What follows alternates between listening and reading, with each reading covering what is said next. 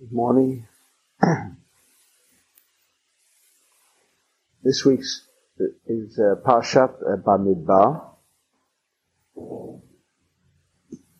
and the Zohar begins with the first verse of Parshat Bamidbar. Vaydaber Hashem el Moshe Bamidbar Sinai Bo'el Moed. Rabava Patach, and Rabava began by saying, Vayivra Elokim et Adam b'Salmo. This is the verse in Bereshit when it is discussing the creation of Adam. And the Zohar continues, Haikra Itma. We have already learned about this verse. And Tochazi, come and see. B'shata debara kutsha b'richu li Adam, avet lei b'diyukna di'alma v'tatai, de'ilai v'tatai. That when the Creator created man, He made him in the form of the supernal, the upper world, and the lower world. Bahava kalil mikula, and He was inclusive of everything.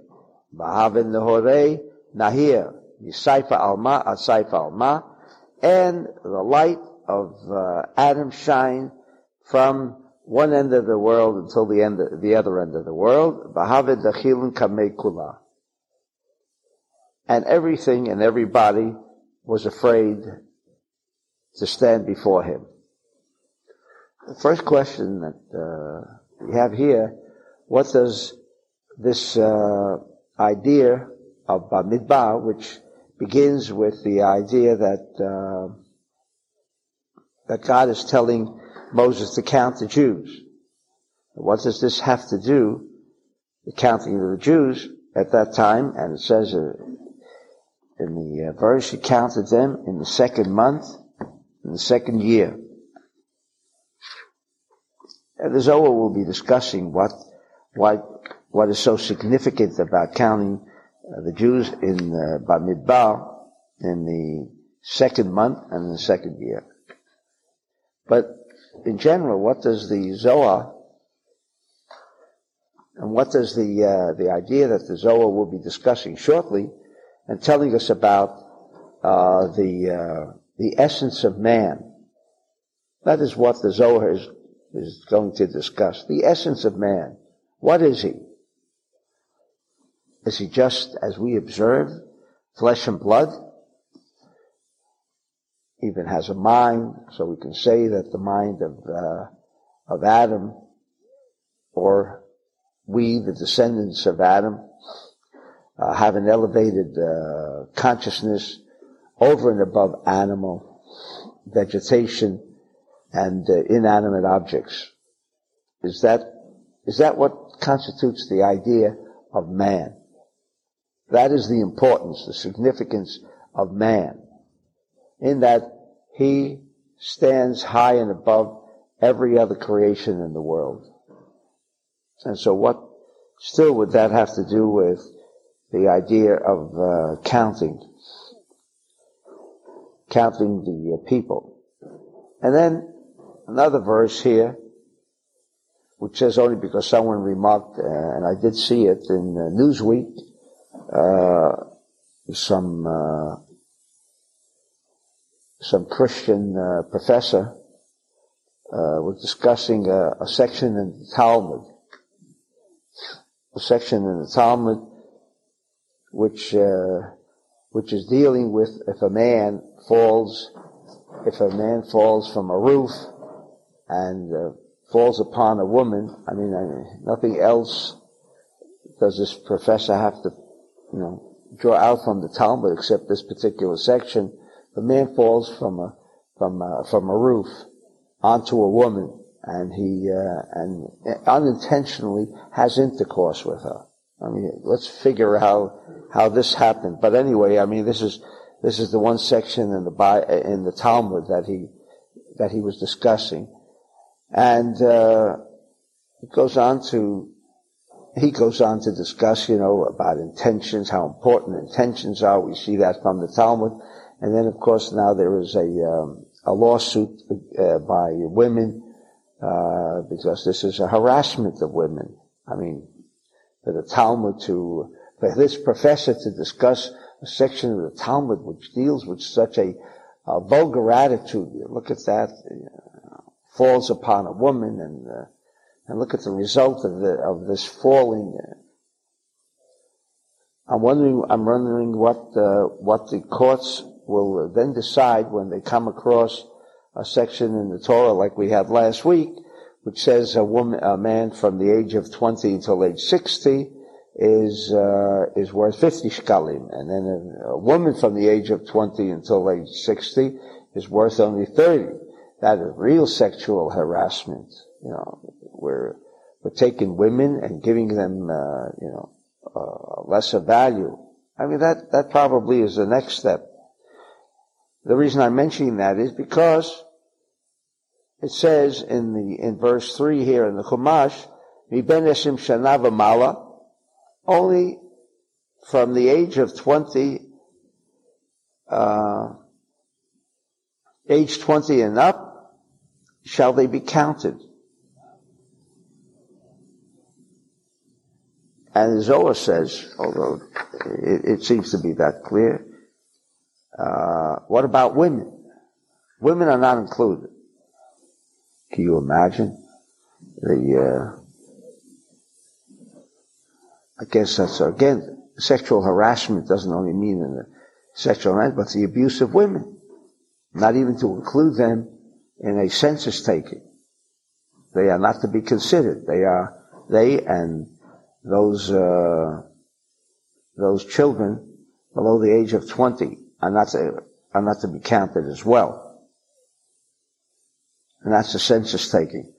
What does, you imagine, is that a census taking? Does that really tell you how many people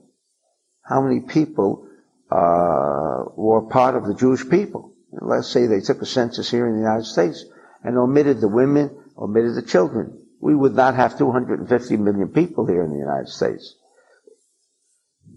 They may have taken account of just the men, but what does all this mean?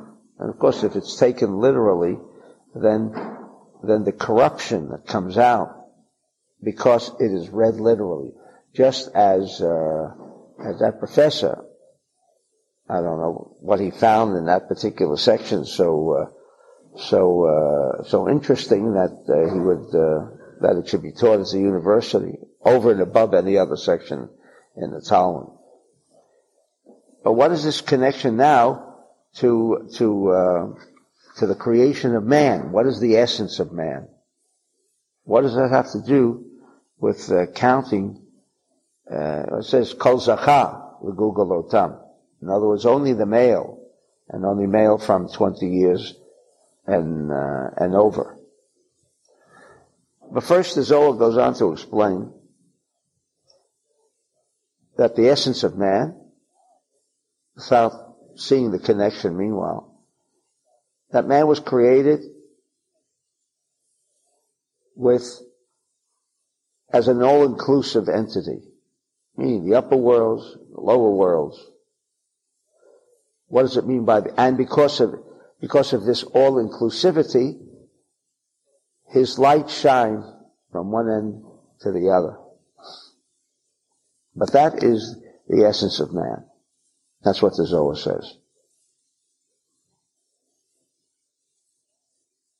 What does it mean that he contained the light force that's shown from one end of the world until the other end of the world? What does that mean, one end of the world to the other end of the world? Which part of it does the world begin? Where does the world end? Although we have a dateline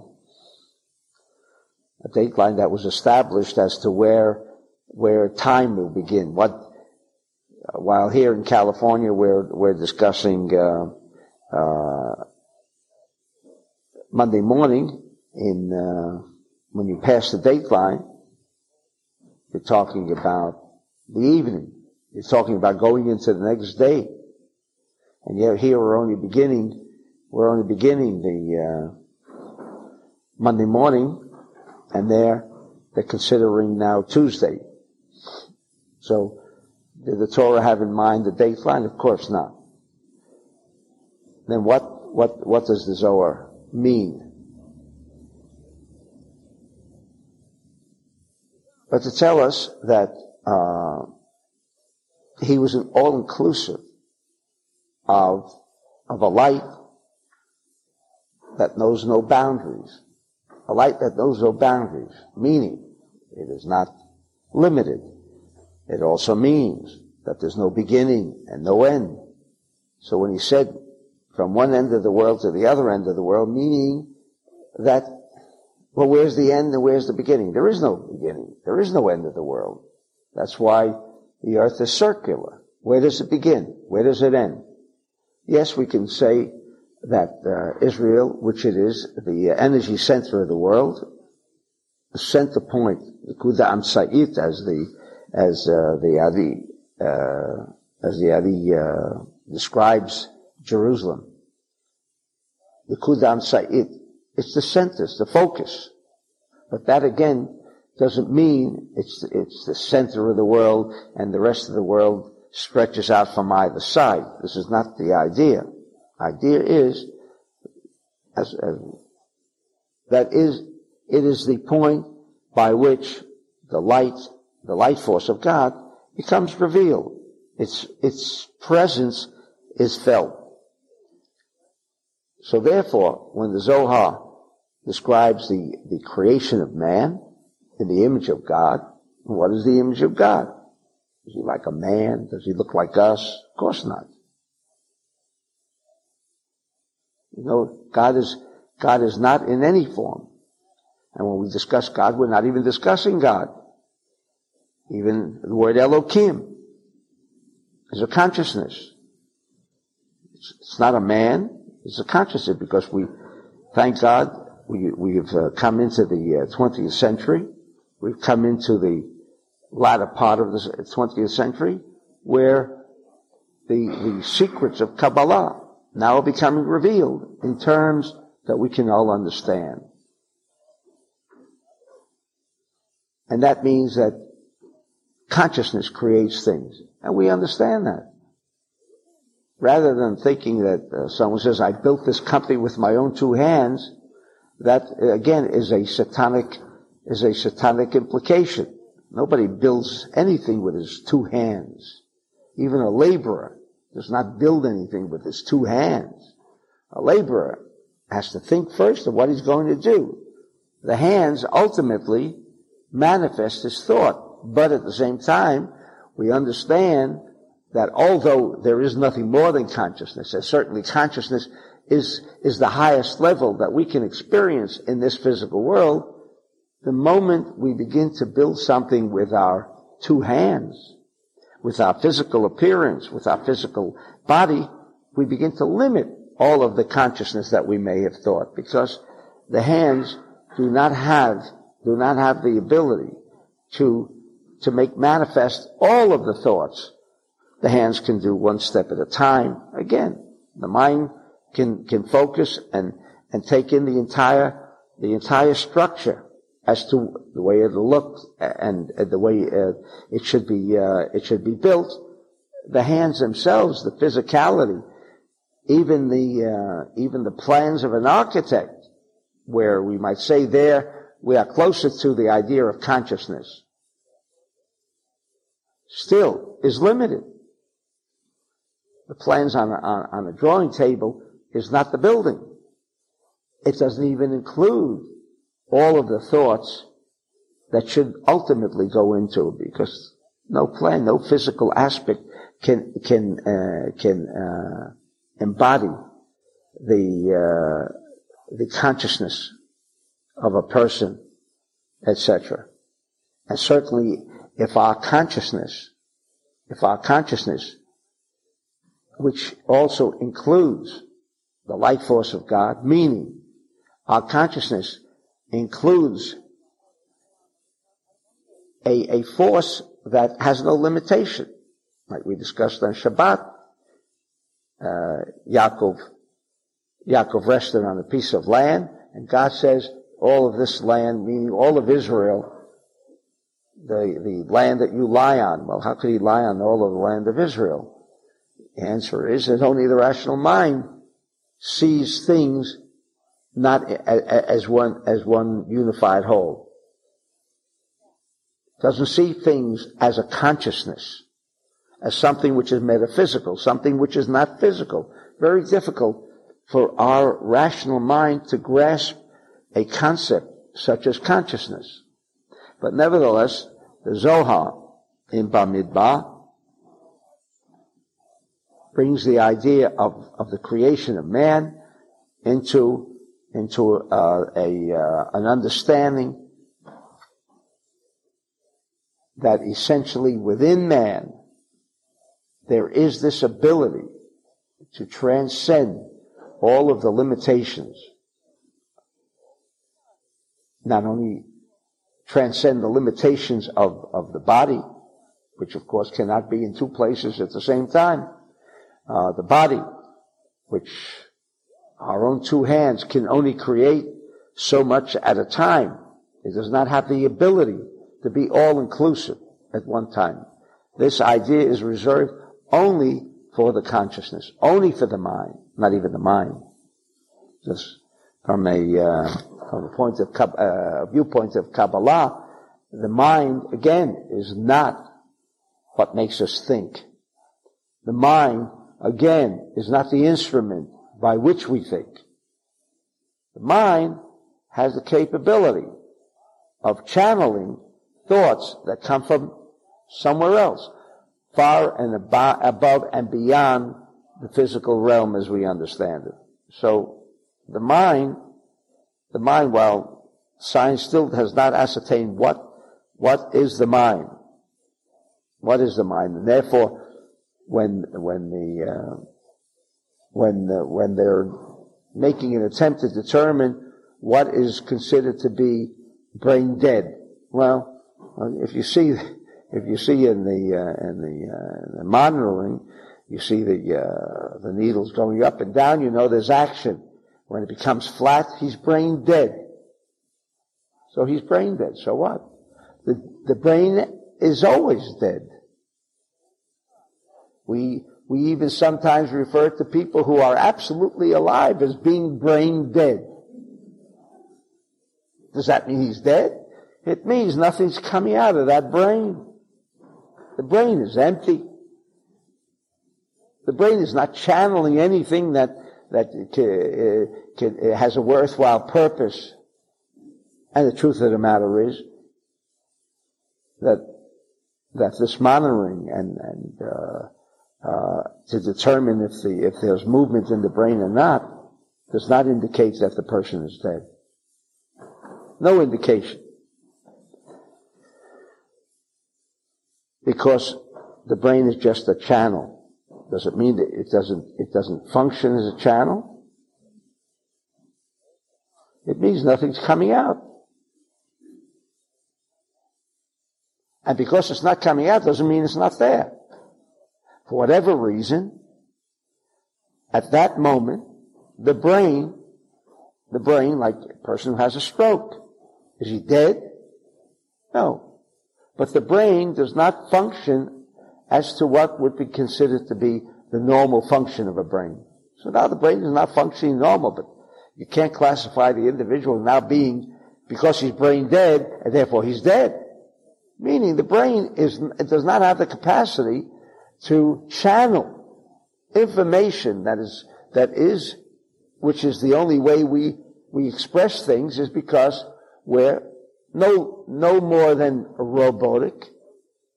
In any event, everything that we say, everything that we express is never our own.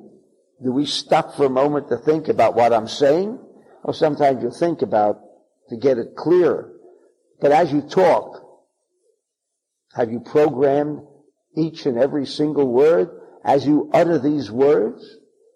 You have control over what you're saying?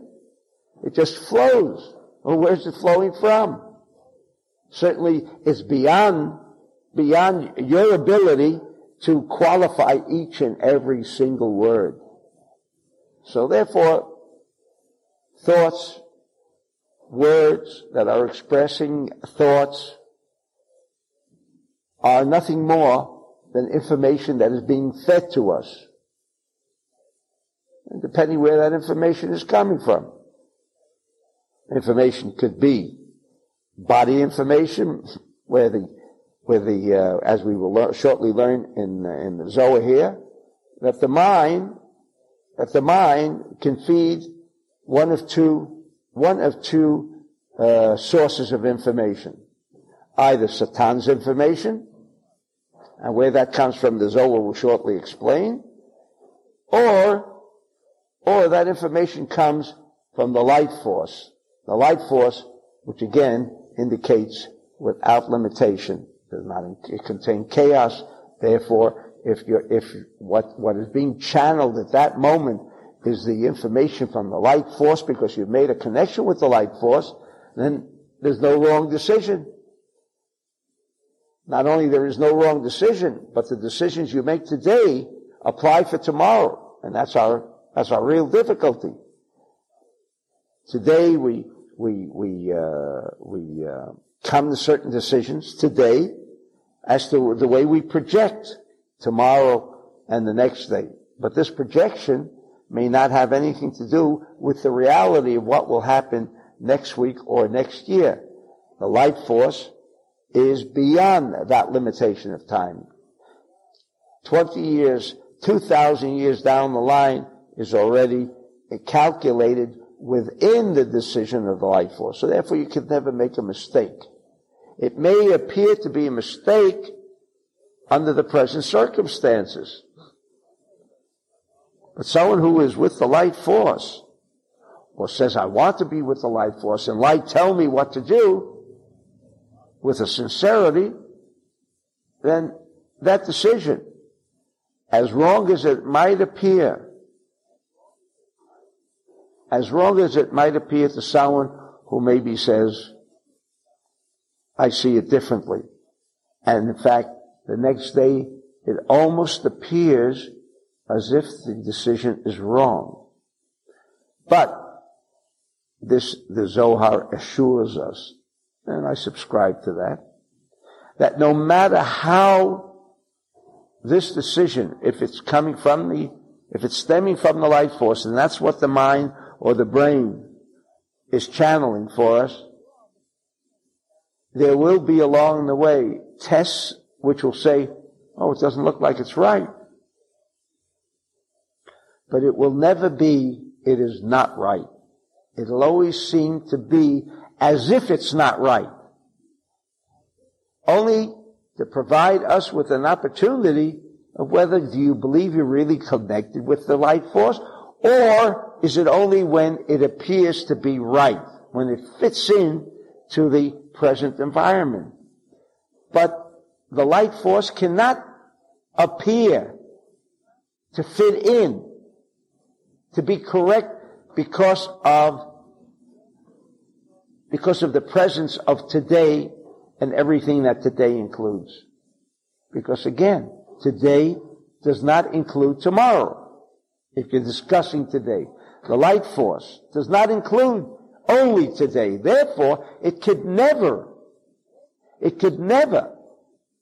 become manifest as, well, it doesn't seem to reconcile with the facts that are going on today. And I made the decision last week, asking the light force to give me the right decision, and next week, or 2 weeks, or 3 weeks, it seems like it was the wrong decision. It will be the wrong decision if you change it. How do you change it? By saying, it doesn't look like it's right. So therefore, we understand what from the Zohar, that who determines if the decision is correct or incorrect? The light force? We do. The moment we think that when we had appealed to the light force to provide a decision, the light force which does not have limitation, we appeal to the light force to give us that information, because we have recognized that the ego, me, never, not occasionally, never can provide light force information. And no matter how right it looks, no matter how brilliant it looks, once it has originated with even, like the Zohar says, a little semblance, a little aspect of ego. I'm not talking about a big ego. Now we're talking about this individual who's been developing now his spirituality to a point where he almost has no ego. He doesn't want to consider that anything that emanates from this being has to do with me. It always comes from outside. It's always either Satan chas v'shalom, and therefore we make every effort to be sure that Satan, by our negative activity, should not become manifest with his consciousness, but rather we make every effort to be sharing, and that's the only real connection with the light force, because what is the essential character of the light force? Sharing. There is no desire to receive in the Creator. So this is our only option. There is no other option. You want to connect to the light force. You want to connect to infinity. You want to connect to an aspect that is beyond limitation. There must be an aspect of sharing. The greater, the more often the sharing, the greater the opportunity to have the flow of the light force coming through. And when that light force comes through, no matter what everyone tells you around you, how wrong that decision was, and I've had that many a time, that it was the wrong decision. As long as you know that you're coming from the right space when you made that decision is never wrong. That's sometimes wrong. Never wrong. Never wrong. But when you begin to depend upon your own faculties and your own wisdom and your own intelligence and your own consciousness, then know that beyond any shadow of a doubt, Murphy's law exists for you. And what does Murphy's law say? That if anything can go wrong, it'll go wrong. But more than that, Murphy said that if there are 4 options of it going wrong, the one that will create the greatest amount of havoc and disorder and problems and troubles, that's the one that's going to become manifest. Not even the lesser of the 4. There's no logic to that. No logic. I'm sure he didn't understand what he was saying either, but that was the message. The message is that if it's not light force talking through you, and therefore it has no room with ego. You're talking about God, now you're talking about me. How can you talk about God? You imagine God sitting next to me and I say, God, you know what I think? I think we ought to do it this way. I mean, it wouldn't dawn upon us for a moment to tell God, who is all-inclusive, and that's what he's talking about. How are we created in the image of God? Nothing to do with any aspect of physicality. We were instilled with God. And that's why the Zohar has to say, Dilai v'tatai. Now it means not only the level of existence, which is the supernal, the upper level, but even the lower level. What does it mean, even the lower level? That even in this level of physicality, that we believe that things are fixed. Things are fixed today in the 20th century physics. That what has become a physical reality can be changed. We see that throughout the Torah. Rivka didn't have no female organs. And a miracle happened. But no miracles happened. Yitzchak prayed. Whatever he did, and of course praying means the way we pray here. And he created female organs. But Yitzchak knew that man has this ability. But to have that ability, you must be part of God. You must act like God.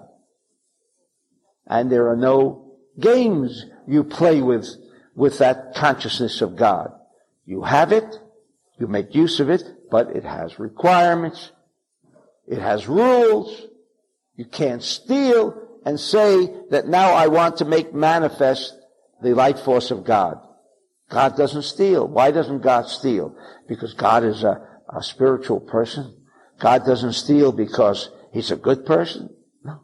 God doesn't steal because stealing means I need something. So how could the thought of stealing enter into the mind of God? The same way as every rule that is mentioned in the Torah is only to indicate one aspect and one aspect alone. That when you violate any of the offenses of the Torah, you cut off from the life force. Why? Because any of those violations have to do with one aspect. I need.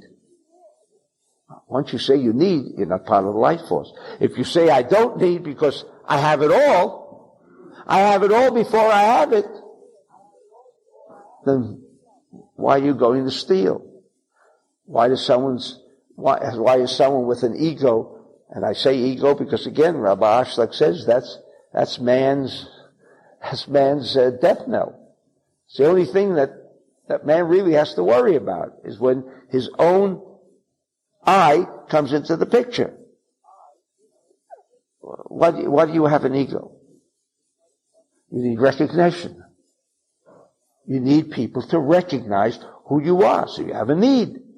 It's that simple. But that's more than I need a piece of bread. Now you're talking about a need that goes beyond the physical realm. Now you're going into the area of consciousness. Now you're placing needs into an area where that consciousness says you have everything. It's such a blatant contradiction. Therefore, anyone with the slightest amount of ego already is contradicting, is already contrary to the light. It doesn't go together. It doesn't go together. This is what man was inclusive of. Meaning, every aspect of physicality. When it's right, how do you know it's right? Not you decided it's right, but the light tells you it's right. The light tells you it's right. When the light tells you it's right, you make it happen. You make it happen. Is this a philosophical thought of the Zohar? No, of course not. When the scientists can say, this chair exists only because I decided I want to sit on it. The minute I get up on this chair, and we must remember that, the minute I get up on this chair, and I have no use for the chair doesn't exist. Does it go back to the factory? And to wait until the next person comes around and says, now I need the chair? Forgetting about how the rational mind will explain it. But if you get to a point where you say, so I don't understand it. Who doesn't understand it? The rational mind doesn't understand it. I know what the rational mind is about. That's Satan's ego, wanting to tell me how I want to understand. I don't want to have nothing to do with that aspect.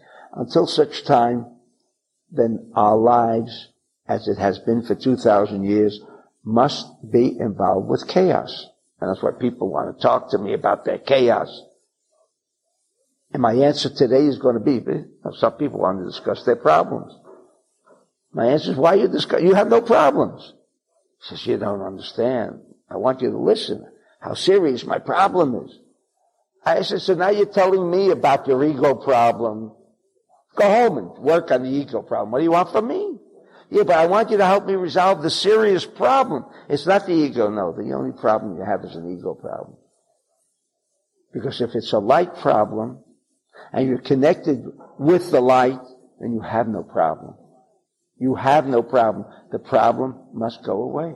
So said science, and so said the Zohar 2,000 years ago, or let's even say 4,000 years ago. Avraham Avinu said that, but in a more abstruse manner.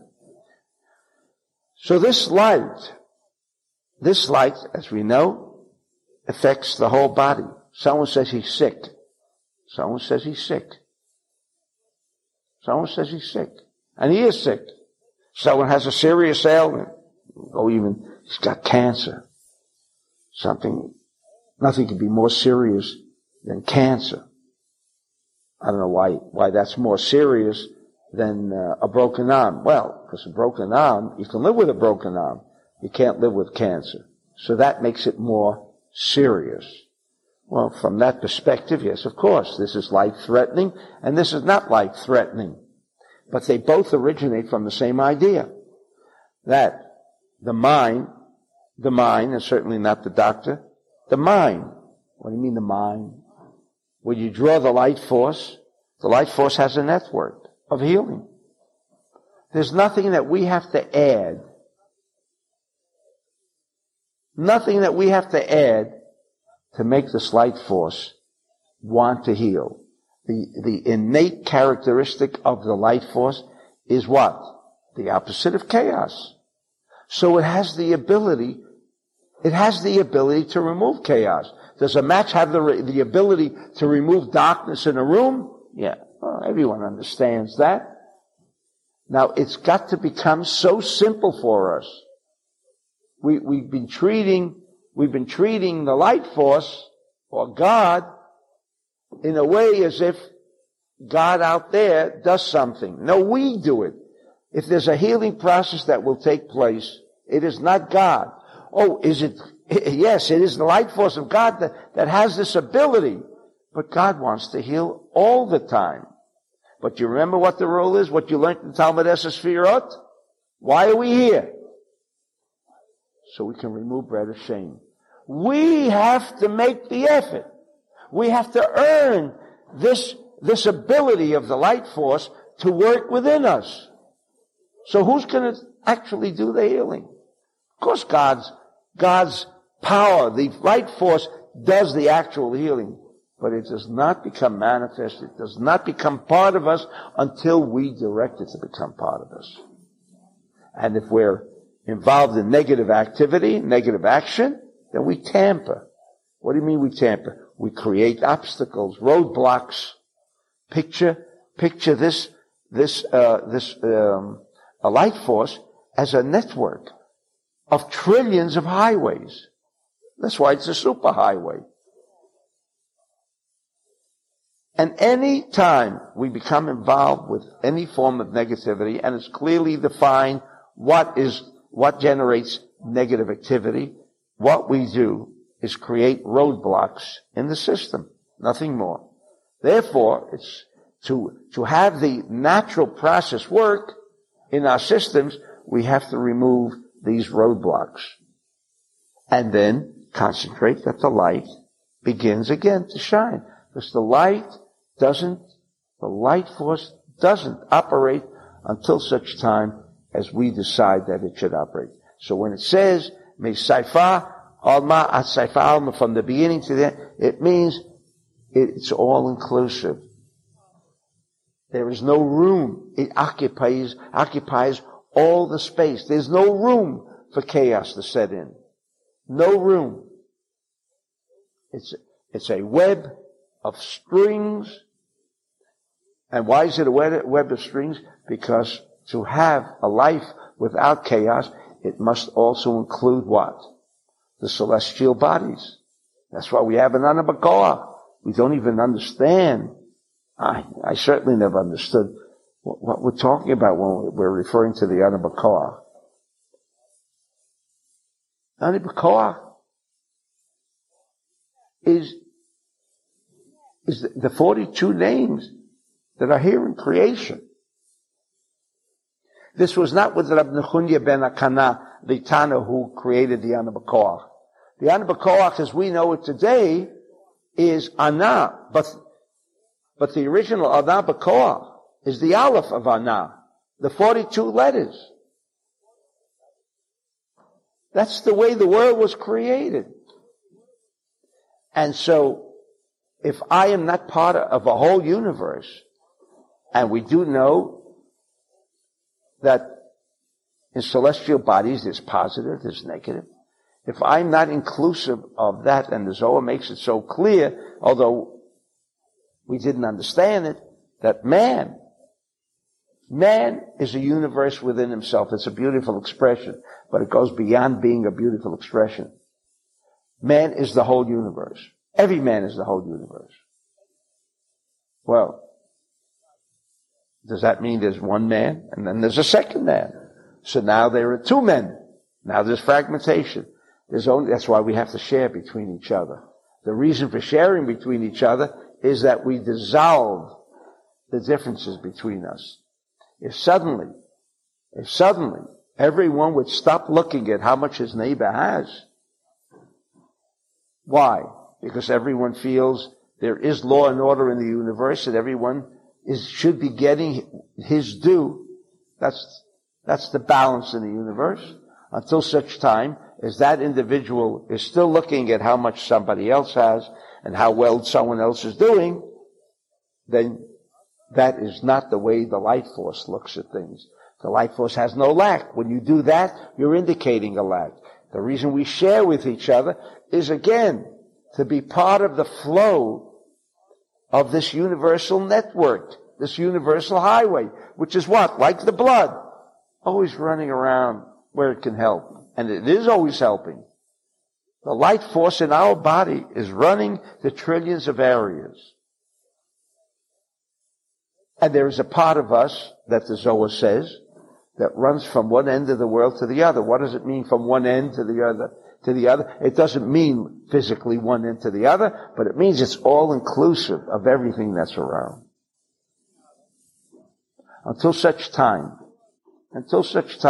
as we come to recognize this idea within ourselves and that how it must operate, life has to be full of chaos, full of surprises. And we'll always have problems, and nobody can solve those problems except the individual. Nobody can solve problems until this problem has been resolved. That as long as you're making connections with the light force, there are no problems. There are no problems.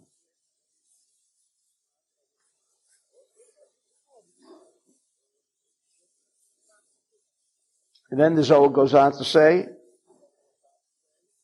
Ish l'stakle b'haikra. In this one verse, imagine this one verse, this is the only verse, and this is the verse that has to do with Bamidbar.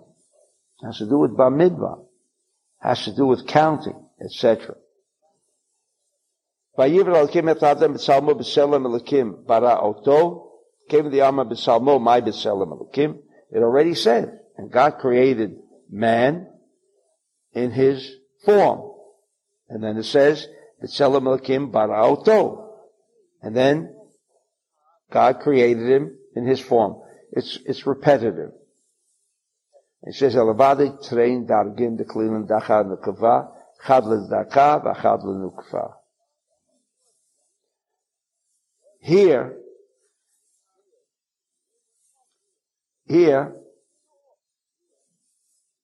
again, discussing the form of man, form of God. But we learned again in Talmud Esesvirot, in volume 5, that this activity that man possesses, always in need of doing things, etc., and so on, meaning there's action taking place. There's a flow of energy. Movement of hands is a flow of energy. The reason there's a flow of energy is because when God created us, He created us in the image of God. What does that mean? When we talk about the light force of God, we must understand we're talking about male and female. Male and female in a bulb. Male and female. Because there can never be an activity of energy unless there is male and female. That constitutes circuitry. And we know that today. That there is no circuitry unless there's a male and female. We know there's no growth of trees unless there's a male and a female.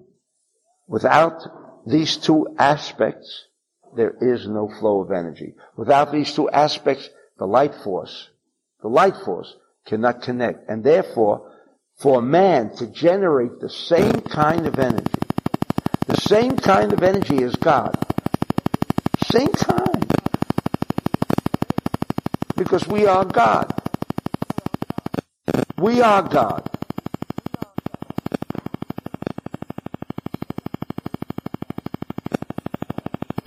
Can we do anything and everything? The answer is yes. When we're speaking about God, are we discussing now the origin of all that came into existence? The answer is no. Therefore, Rabbi Ashrig made it so clear, and we should always remember that God, that's why we always discuss the word light force. We discuss light. We don't discuss God. Why don't we discuss God? Because Rabbi Ashrig said very clearly that God is that point where there was a total positive energy without any negativity. Without any negativity.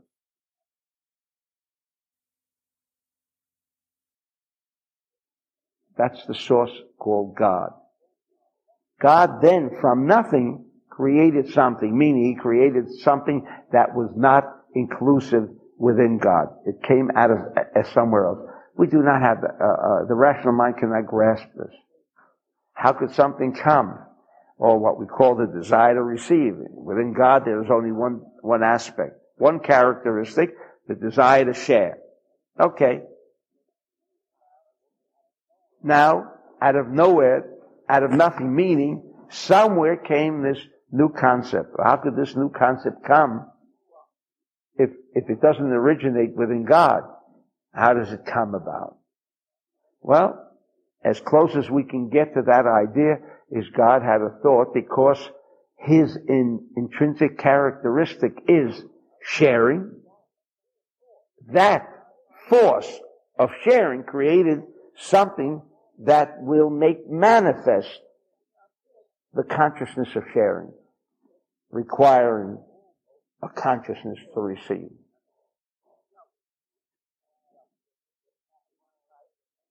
While there are many, many questions and much to be desired as to its total understanding, but this much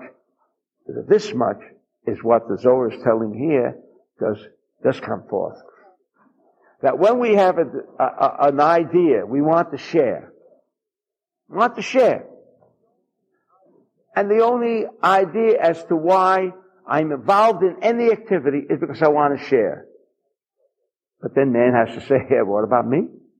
Don't I have to eat? Does my family have to eat? So again, if we can try, and I don't say it's easy because he's going to tell us that we have a problem. We have a peculiar problem that God doesn't have. What's our problem? We have a body. We have a body. We have a body that will tell us that when we want to act as a channel, whatever we're doing, we want to open up a business, we want to expand the business, we want to be the largest corporation in the world, to make the most money, only for the purpose of sharing. Only for the purpose of sharing. Not for me. Because God, when He shares, has no need for any aspect of the sharing, because there is no desire to receive.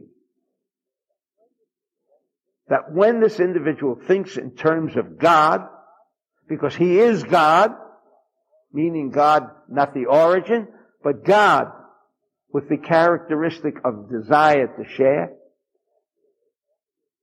then all of this abundance that is accumulating, is he part of the scene? It comes only naturally that when his activity is centering around about how he can help other people. Is he other people? He's like other people too. But this is not the foremost thought in his mind. This is not even, for Rabbi Shimon, this was never a thought. Well, what about having food on the table? Well, if everyone was provided for, didn't that include also his family? Did he have to think of his family in order to provide for his family? The answer is no. When you have a consciousness of sharing with the whole world, You know who that also includes? You.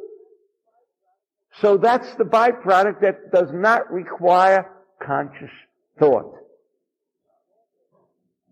And therefore, when that happens, whatever your conscious thought dictates, that's what will happen.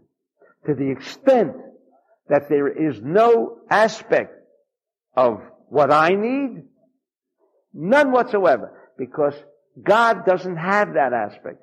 To the extent that we create a similarity with God, that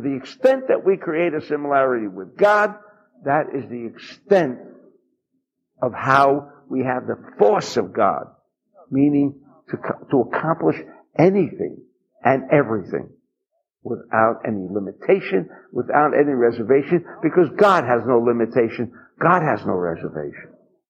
Very, almost like an impossible task.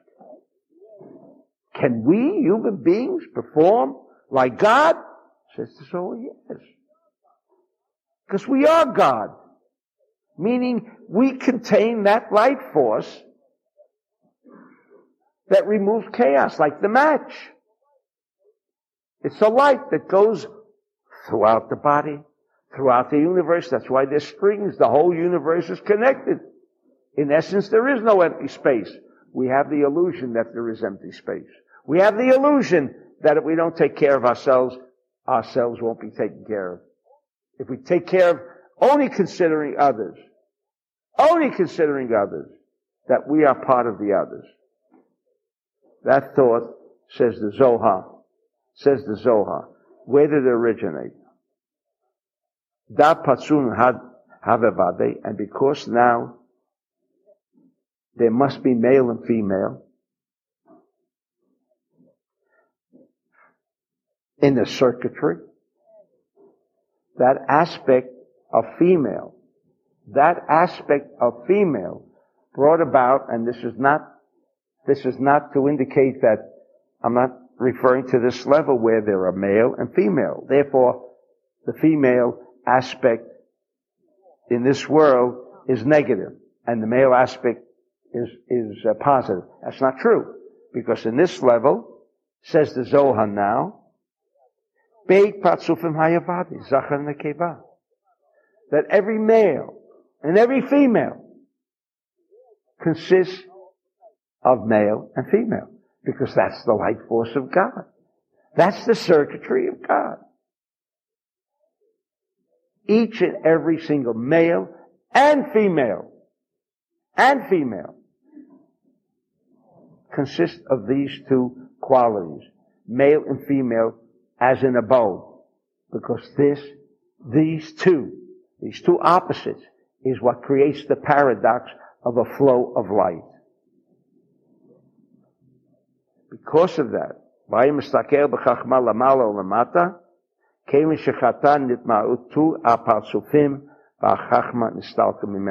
here's where the problem began. Before Adam sinned, there was no chaos in the world. The body, which he will shortly explain, originates from what? Earth. Where did the physical form of Adam come from? The earth. What is earth? If we can define earth, it has one obvious capacity, the ability of gravitation. That's the singular force in earth. When we were created from the earth, this idea of me, this idea of need originated. But as long as, says the Zohar, Adam didn't sin, as long as he didn't sin, then the force of positivity ruled over this body force. The light force was generating enough light that the body could not interfere with the flow. The body could not interfere. The consciousness of the body could not interfere. Meaning, the thought of saying, oh, wait a second, I need bread on the table. But the light was it was generating such an intensity of a force of light that there could not be an occasion where there will not be bread on the table. There never could be an occasion where the body would complain of an illness, of a cancer, of a broken leg. It was immediately mended. Immediately. Because once the light force is being generated, there is no room. And that's why we always have said in the classes, an X-ray shows up of a tumor. What does it show up? A black area. A black area. Why a black area? To indicate that there is an obstruction that we have created. And by the same token, we can remove that obstruction.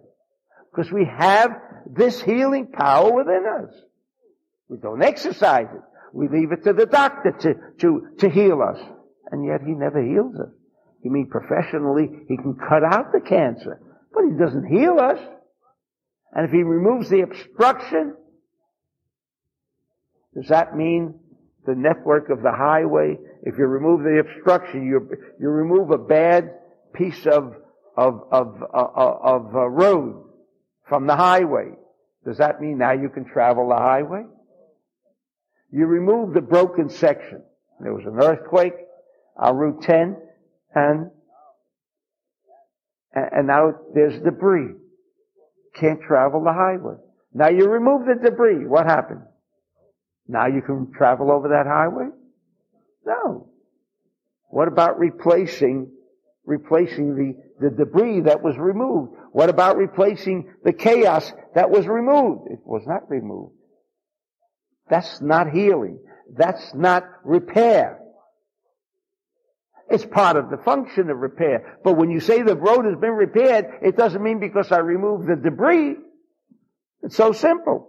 When you create the flow, the natural flow of this highway, that's exactly what we have to do in order to produce the flow. Not only how do you achieve that? Strike the match. Strike the match. The striking of the match or connecting with the light force should be more than sufficient. More than sufficient energy to remove any aspect of darkness there. Provided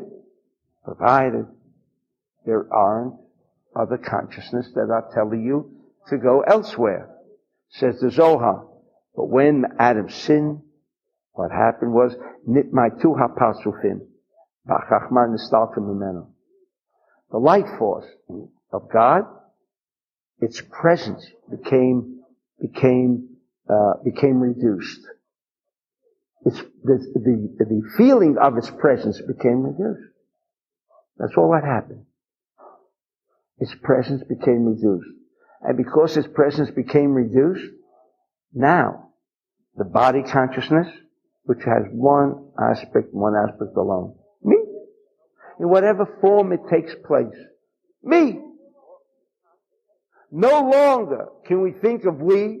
No longer can I think of helping the whole world. No longer can I think of whatever I want to create is for the sake of the quantum. Not the me. Not how people will look at me as a successful businessman. All of the aspects of me disappear entirely. When you reach that consciousness, says the Zohar, you're back to being a creator. And as a creator, there is nothing in the world that you cannot traverse over and create that presence, and that presence removes every form of chaos.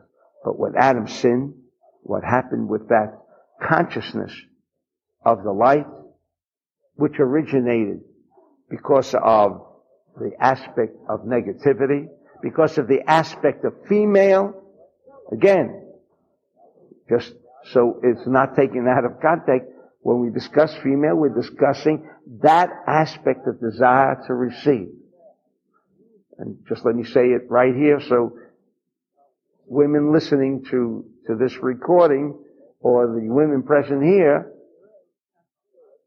women have a higher level of connection with the light force of God than men. So immediately that should remove any of the doubts as to what the Zohar's implication is concerning female or negativity. It means that aspect of us, that after the sin of Adam, which now became disassociated from the unified whole of the light force, this negativity within us, which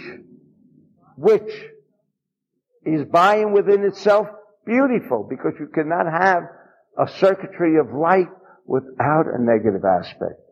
But this negative aspect now took on, because of its affinity with the earth, took on an aspect no longer of we, because as long as Adam did not sin, like in the light force, there is male and female. This female, which has a desire to receive, but knows the function of its desire to receive is only for the sake of sharing, and therefore it creates an affinity with the male aspect of oneself, and that's why you have a circuitry of energy. That's why you have the light force flowing, and when the light force is flowing, nothing in this body can become any form of chaos. But after the sin of Adam, then the presence of the light force became weaker, and now the presence of the Lo haya mistakel ela b'divrei haguf shelo. And now, unfortunately, as we experience it today, what we feel in the presence of consciousness constantly, all day, is the consciousness of the body. The body says me. And everything that evolves around me. We have lost this ability. We have lost this ability to think only in terms of we. We have lost that ability. And to the extent that we have lost that ability, we have lost the presence of God within us. And therefore we are no longer like God.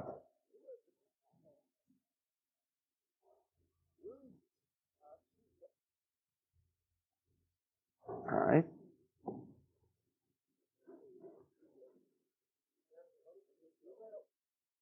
Continues the Zohar. Vo'odei. I'm now on page Gimel, if you want to refer back to later. We still don't understand what is this connection to the Parshat Shavua, but we'll have an answer before we conclude. Vo'odei. Tochasi, Ayman da'ama shvacha dechavrei, debno, o dimemunya, bai levarchele. And I just realized why in Morocco they have hotels called the Mamunyas.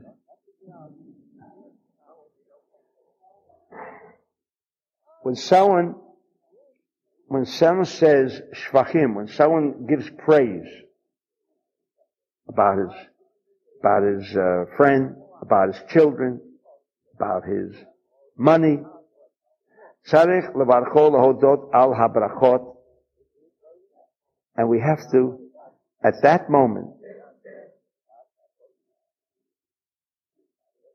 immediately, the minute we're expressing some satisfaction concerning anything. He says here about wonderful attributes of a friend, of your children, or how beautifully you are established now with money.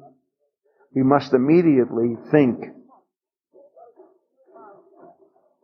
and give thanks to all of these blessings. Okay.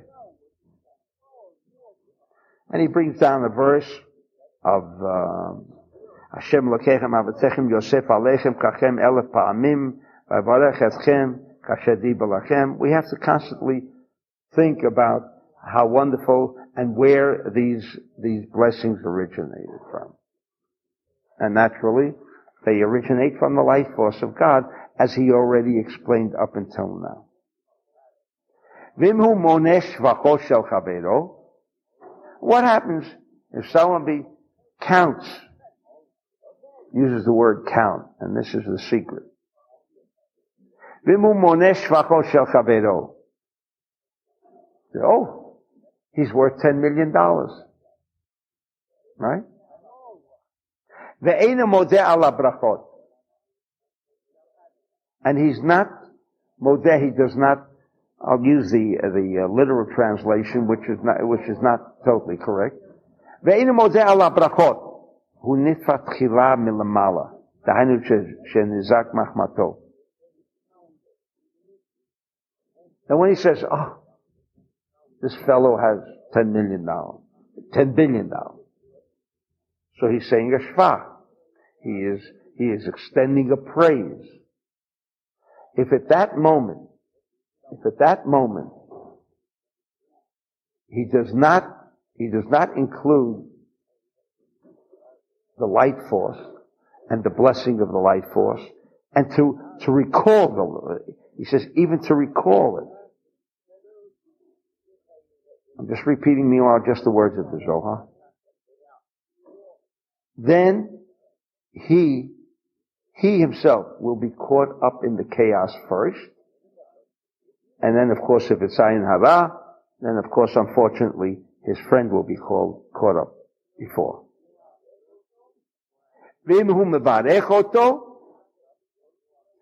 And if at the time that he's giving praise, as he says something nice about his son, says something nice about his own financial status, or he's speaking about his friends or other people. That when he extends a blessing, which we will shortly explain, but he extends a blessing as he provides this praise, as he counts someone else's money, The reason we say count, because he's now enumerating. And when he speaks about his children, he says, oh, children are wonderful, they've gone through Harvard, and they've gone through this, and they have acquired that, and they have this wonderful job, and that, all of the wonderful things that we say about our own children. And there is no an addition of blessing that person, because that's called counting. So we're beginning to see some relationship here.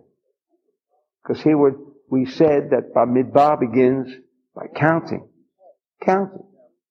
What does it have to do with creation? That was the obvious, the question we raised right at the beginning. What does this have to do with this? They're counting. So the Zohar will also say we won't have time for that, but the Zohar says, how did they count? They each gave money. They counted the coins. They wouldn't count the people. Because counting, as we understand, counting is, or when you enumerate, when you say certain praises, is that all the praises of the world? No. Because, how do you praise? You praise by virtue of speech. Speech originates where? Body consciousness? Or does the speech originate with the light force consciousness? There is no speech in light force. There's just an all-pervading force. What do you want to say? Oh, how wonderful this situation is, that. I mean, all the situations, even those that the rational mind doesn't even comprehend. Tomorrow, how do you speak about the praises of tomorrow? The rational mind does not see the tomorrow. That, according to the Zohar, is what is referred to here about counting. When they were counting the Jew. They were counting him, and counting only the male. If you remember, we said, what about and only from the age of 20. What about the females? What about the females? What about the children?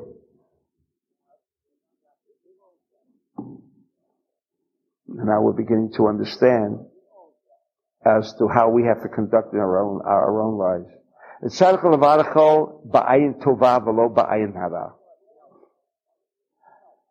When, because the Zohar recognizes that we are living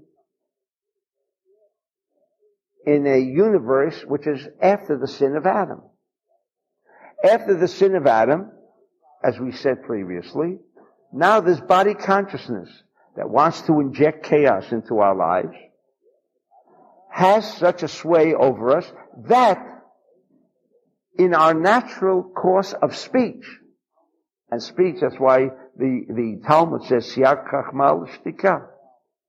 Who is a wise man? One who never speaks.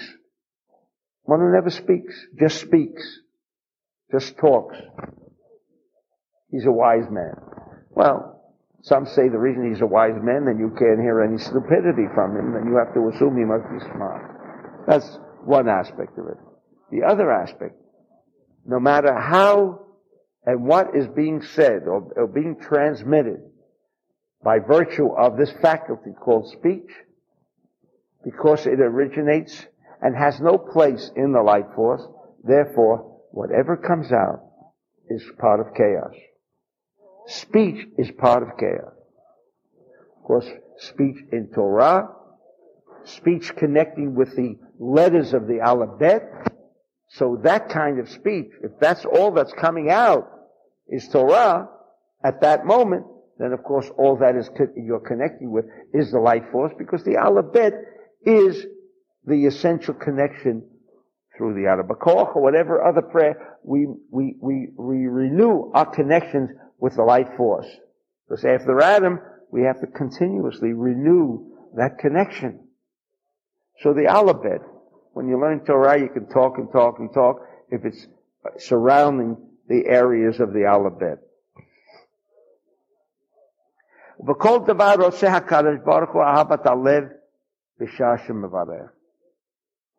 And remember,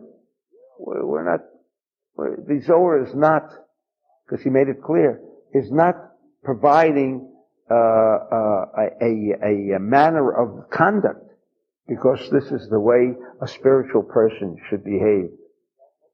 If we do not behave this way, if we consider someone else's, even our own children, whatever praise we give, remember, it's praise with limitation.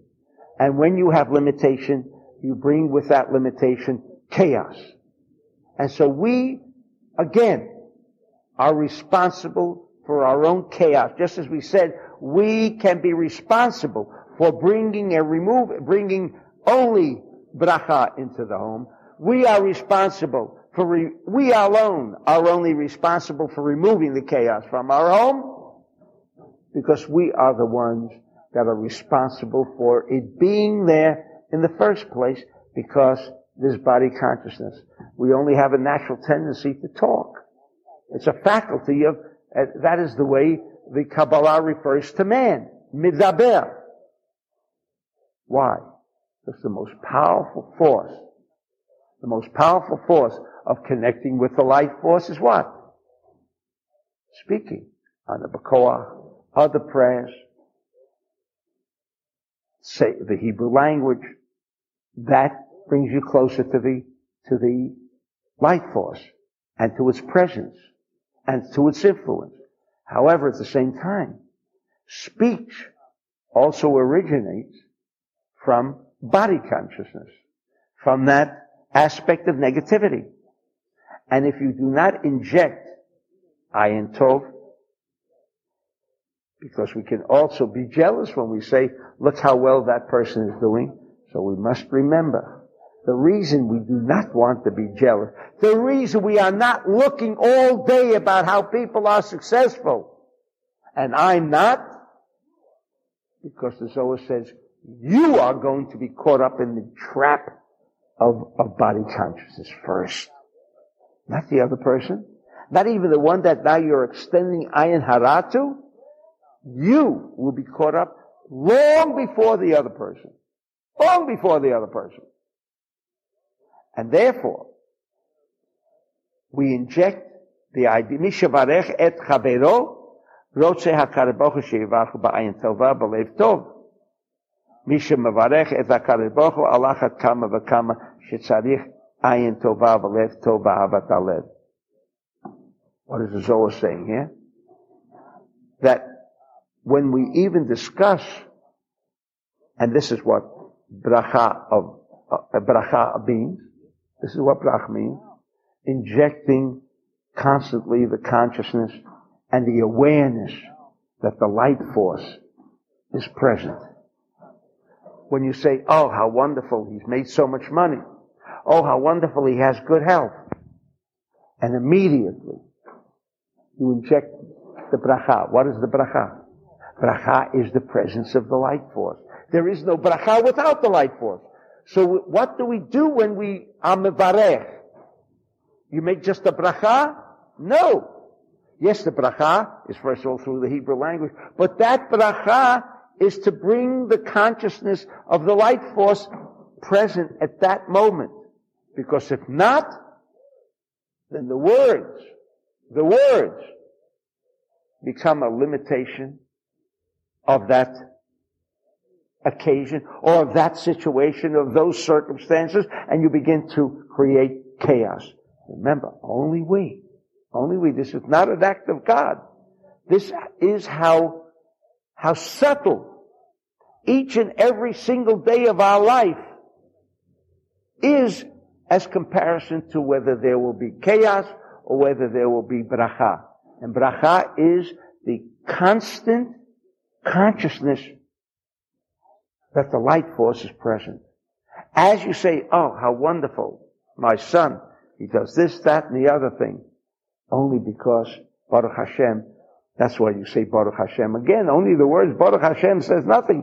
Baruch Hashem, that the light force is expressing itself. Always attributing it, always bringing in the consciousness of the light force of God.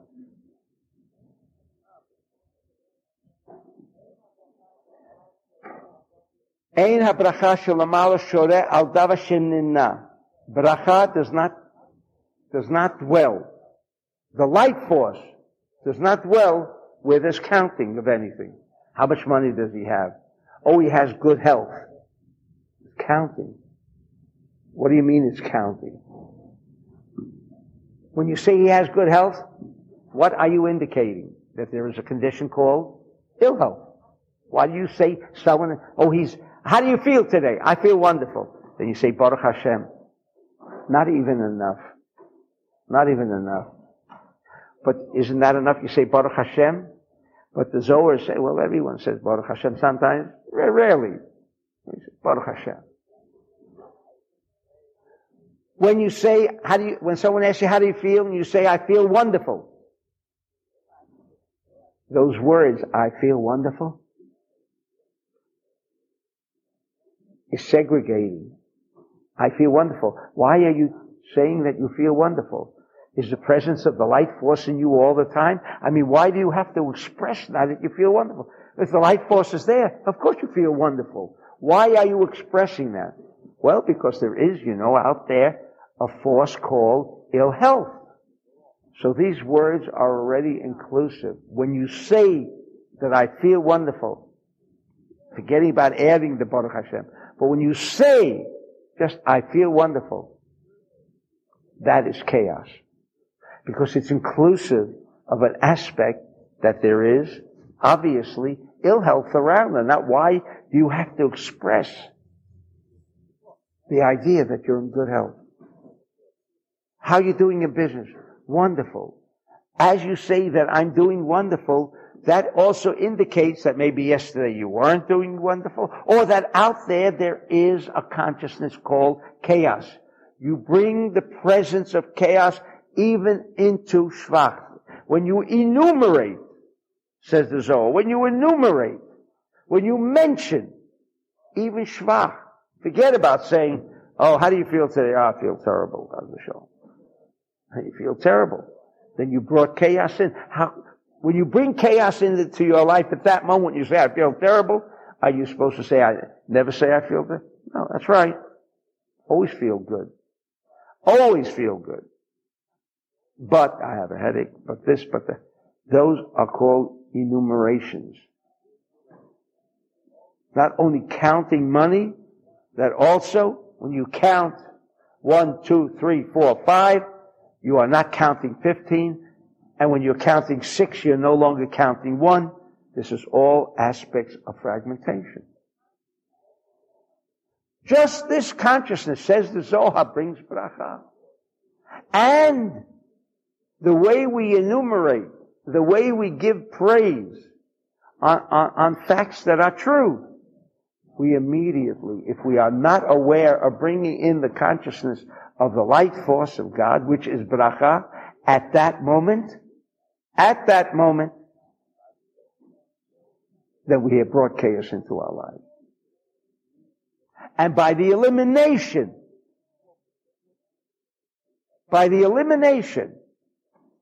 of chaos, anything that represents chaos, and even speech, unfortunately, more times than none, if we are not bringing it together with the idea of the light force of God, we are bringing chaos every minute of the day into our lives. And we can change it just by a consciousness. By our actions, yes, we said we have to have an affinity with the light force of God. We've gone through that already.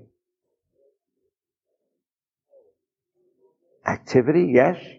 If you're stealing all day and you say, how are you doing? Oh, the light force is with me. Of course it's not with you. You're lying, because if the light force was with you, why are you stealing? Why are you doing anything of a negative nature? So we're not even discussing that aspect. We're discussing where now we are positive. Even there, we can destroy, chas v'shalom, our own lives. We can bring chaos into our own lives. And now we can understand what the Zohar, and he goes on to, it's so beautiful. Maybe we'll have next week more time to discuss it, or another occasion, because it's so beautiful. But before we conclude, the Zohar began saying, when did this counting take place? When did God decide to count the Jews? In fact, what's beautiful is, it doesn't even say count the Jews. In Hebrew, there's a word for counting, lispor. Nowhere is it mentioned here. Nowhere is it mentioned. What it says is, Su'u et rosh kol adat b'nei Yisrael. Su'u. Vayhi bin soah ha'aron. We know the word su'u. Su'u means to raise.